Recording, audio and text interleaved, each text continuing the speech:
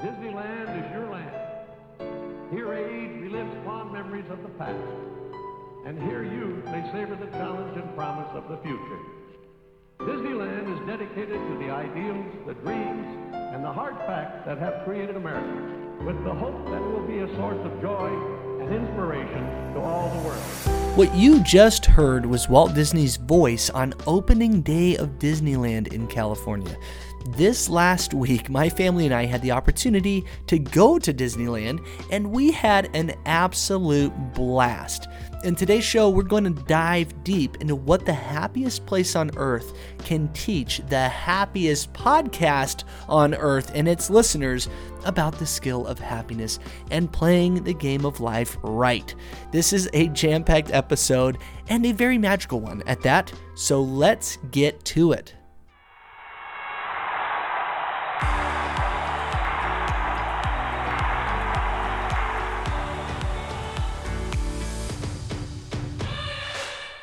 Welcome to the Happiness Playbook, a podcast where we explore the why and how of happiness. I'm your host, Neil Hooper, and I just wanted to remind you that life is a team sport, so let's play together. Well, for today's highlight reel, I actually have a ton of highlights to pick from because at Disneyland, there were so many happiness plays going on, but I just want to share one happiness play and one highlight reel that was potentially noteworthy. So we were actually, for the first 2 days, a huge group. There were 18 of us, and of those 18, over half were tiny kids. So, anywhere from 8 to less than 1 year old. And so pretty big group, lots of kids. And by the end of the first day, we were in Adventureland and we were wanting to get on the Jungle Cruise ride before we left the park. And everybody was tired. The kids were exhausted, but we wanted to get in this last ride. And so we went and saw that the line was very long. And my amazing brother-in-law, Guy, approached the cast member and asked, "How does one board the ship Jungle Cruise?" And they responded, "Well, you have to go over to that line and go up the stairs and around the corner." And he simply asked, "Is there any way we could not do that?" Well, the cast member simply looked back at him and asked, "How many people are in your group?" And he counted us all out, and after one look, she said, "Come this way." And she let us onto the boat, like right there at the front. Didn't even have to go in line, just let us on. And it was so fun to see how they're trained to delight people. We're going to talk a lot more about that in a minute. But this was definitely the highlight reel for a lot of reasons. But this individual just went the extra mile to delight us and accepted and built on the situation and majorly looked outward. So thank you, random cast member at the Jungle Cruise, for being our highlight reel. You may never hear this, but we're grateful for you. Thank you. Last week, you heard the interview with Larry and Claire. What did you learn? Wasn't that an awesome conversation? How can we learn from Claire's example of seeing a need and just boldly taking action to spread happiness? Think of a time where you saw negativity and felt the fear of speaking up or doing something. We've all been there. We've all felt that. What can you do next time to move the needle forward on the happiness scale? That's the question. Great episode. If you didn't listen to it, go back and give it a listen. It'll be worth your time. All right, Team Happiness, for today's Team Huddle, I wanted to share some comments dripping with happiness from Ashley Huckins. She said, "Discovering play theory at a young age has changed my life's course for the better in every way. I know for a fact that I would not have had as many incredible opportunities or experiences if I had never learned those magical 4 principles. Play theory has taken root in my mindset and actions. It has now become such a habit for me to utilize the principles that I often don't realize they are the motivators behind my actions. But once I do, I am always overwhelmed with gratitude and amazed at how a handful of words and phrases could positively alter my outlook on life. Wow. Well, we are overwhelmed with gratitude and amazement at your kind words. This is why we do this podcast. This is why we share and promote these principles of play theory, because of these outcomes. Thank you for sharing your kind words, Ashley. Way to go. Thank you for being on Team Happiness. Okay, so I got to admit, this episode was a little overwhelming because Disney is the epitome of magic and happiness. And there's arguably no other company on the planet that has mastered the process and the culture of creating magic and happiness quite as well as Disney has. And so there were so many angles to take and to look from, and I hope I've boiled it down for you. So I'm just going to hit on a few key topics here and do a little deep dive into the Disney magic and how we can learn from the masters of magic and happiness. So first off, we've got to talk about Disney's customer service. We were there for 4 days straight, which I will just come out right out of the gate and say, that's pretty ambitious to do 4 days straight with 3 children, ages 5, 3, and 1. But we're so glad we did, and it was so magical. Their customer service is so on point, and Disney has mastered customer service. They are all about exceeding expectations and not just simply satisfying them like so many other companies. That principle is the cornerstone of the Disney approach to customer service, and you feel it. And there are so many examples of this where it's just baked into their training and their culture. And I shared the Jungle Cruise experience we had, where we showed up an exhausted, huge group with a bunch of kids, and they just led us on. Obviously, that was not something we were expecting, but they just went above and beyond, and they do that at every turn. Another example is where a group went onto Star Tours, and if you're familiar with the ride, it's a simulation. It's really cool. The seat moves, and it's like you're flying through space, but there's actually a lot of different versions of the ride, and so you never know which one you're going to get.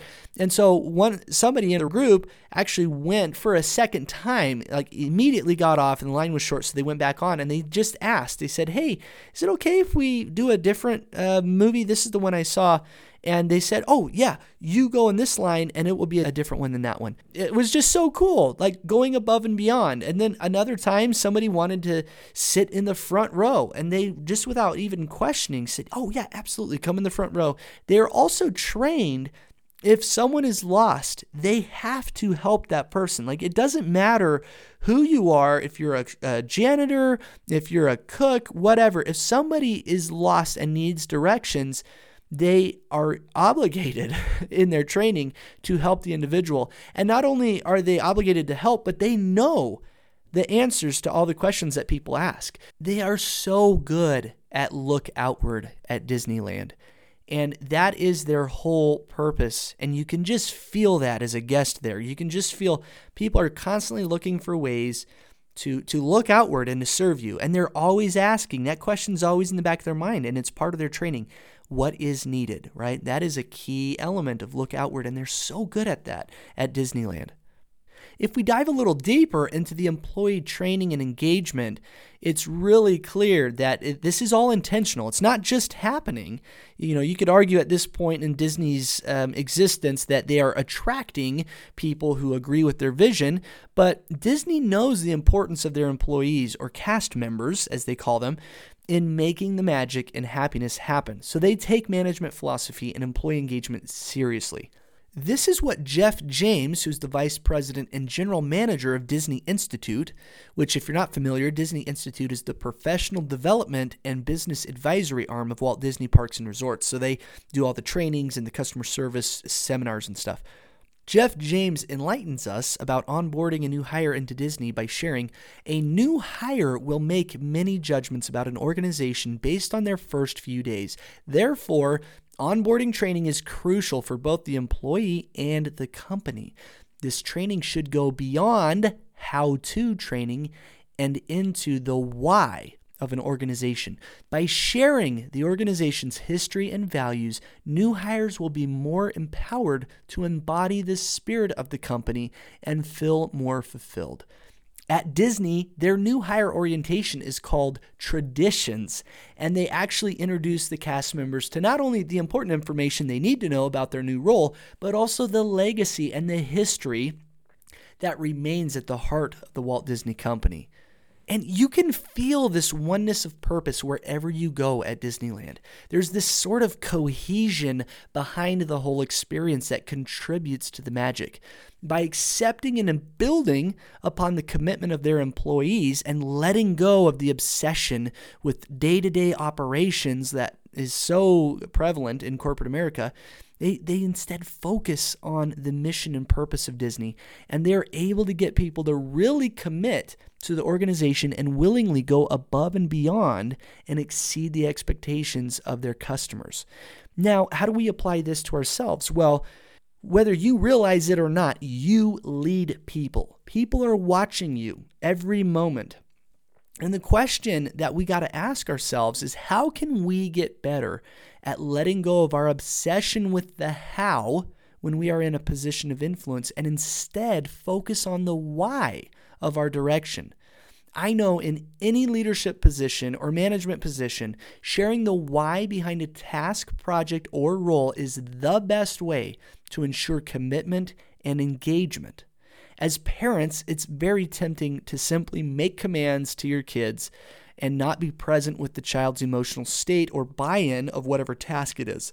But it's crucial that we follow Disney's lead here and share the long-term vision and purpose behind our asks. Something else that no one can deny is just overall the look outward culture that is so prevalent at Disneyland.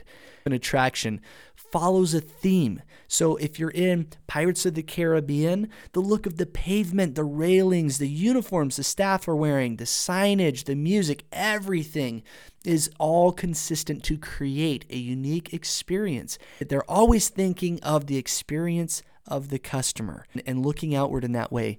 And I got to tell you, I'm a huge Star Wars fan.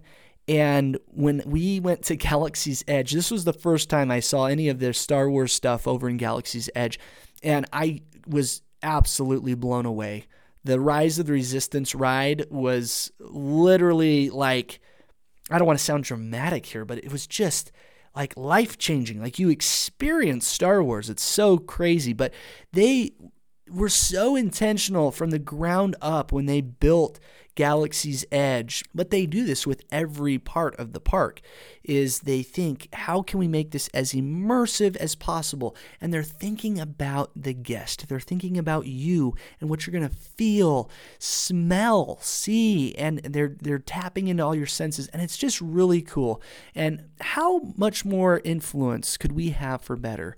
How much better at the skill of happiness would we be if we adopted that perspective, that powerful look outward mentality that they have so profoundly embedded in their culture and organization? And how can we make the experience of those around us that much better? How can we exceed expectations? Look outward is a very obvious example of how Disney applies the skill of happiness, and I think we have a lot to learn there. What's really neat to do, though, is when you look at the history of Disney, and Walt Disney himself was the master of play theory, of letting go and playing, of accepting and building, and, going outside of his comfort zone, but also of look outward. And it's really cool because when Disneyland first opened, Walt Disney himself used to wander the grounds and get feedback from guests to understand what could be improved. He would go straight to the guests themselves and ask them. And Walt Disney is such an iconic character. He accomplished way more and left a legacy that people could only dream of leaving. But he was one man with a vision. But he was able to get others to coalesce around the vision and make it happen and make the magic a reality. There's lots of creative people, and they're all amazing. You have lots of directors and artists that produce beautiful art and amazing things. But the unique thing about Walt Disney was he was able to really communicate the vision and make the magic happen. Everyone contributes to the magic at Disneyland, whether it's the cook or even the janitor sweeping up the dust in the shape of Mickey ears before putting it in the dustbin and throwing it in the trash. Everyone is a part of the culture he created, and that is still being perpetuated. When you look at the mission of the Disney theme parks, it's actually, we create happiness by providing the best in entertainment for people of all ages everywhere. And that is so clear that creating happiness is their goal. For the play of the week, I want you to work out your happy muscles by thinking of a person that you interact with regularly, and then come up with just one way to exceed their expectations. By powerfully accepting and building in this way, you will delight the individual and inevitably create more magic and happiness for both of you. Whether it's bringing flowers home to a significant other, doing more than you're told to at work, or even setting aside 5 minutes of uninterrupted technology-free time for a kid, go above and beyond this week and exceed the expectations of the most important customers in your life. There are so many examples of play theory and happiness happening at Disneyland. I just touched on a few of them. I would love to hear from you. What are some other examples from Disneyland? If you've gone to the parks, I want to know what other thoughts you have about what we can learn from Disney and the skill of happiness. You know, I got to share as well that applying play theory in the parks definitely helps you have a better experience. And going for 4 days straight with 3 small kids, there were many opportunities for me to apply play theory and for that to enhance the experience. Whatever comes your way, you just accept and build. And there was a lot of rolling with the punches at Disneyland. You know, you get hot, you're waiting in line, you're eating a bunch of junk food, you're not in the best emotional state. But being able to just be present, let go and play, accept and build, and just think of others really made the experience a lot better. And I got to say, as a parent, play theory is absolutely crucial to getting the most out of your experience, whether it's at Disneyland or any traveling you're doing. So make sure that you are applying play theory to avoid the unnecessary stress. Be present, let go and play, accept and build, look outward. These things seem effortless to the people at Disney, and I'm so grateful that we got to experience the magic. So remember this week to exceed the expectations of those around you. Go above and beyond. Let go of the how and the mundane and focus on the why behind what you're doing. Make sure to roll with the punches, accept and build with whatever comes your way, and know there's something amazing just around the river bend. But most of all, remember that happiness is a skill and life is a team sport. And we are so glad to have you on the team. Catch you next week.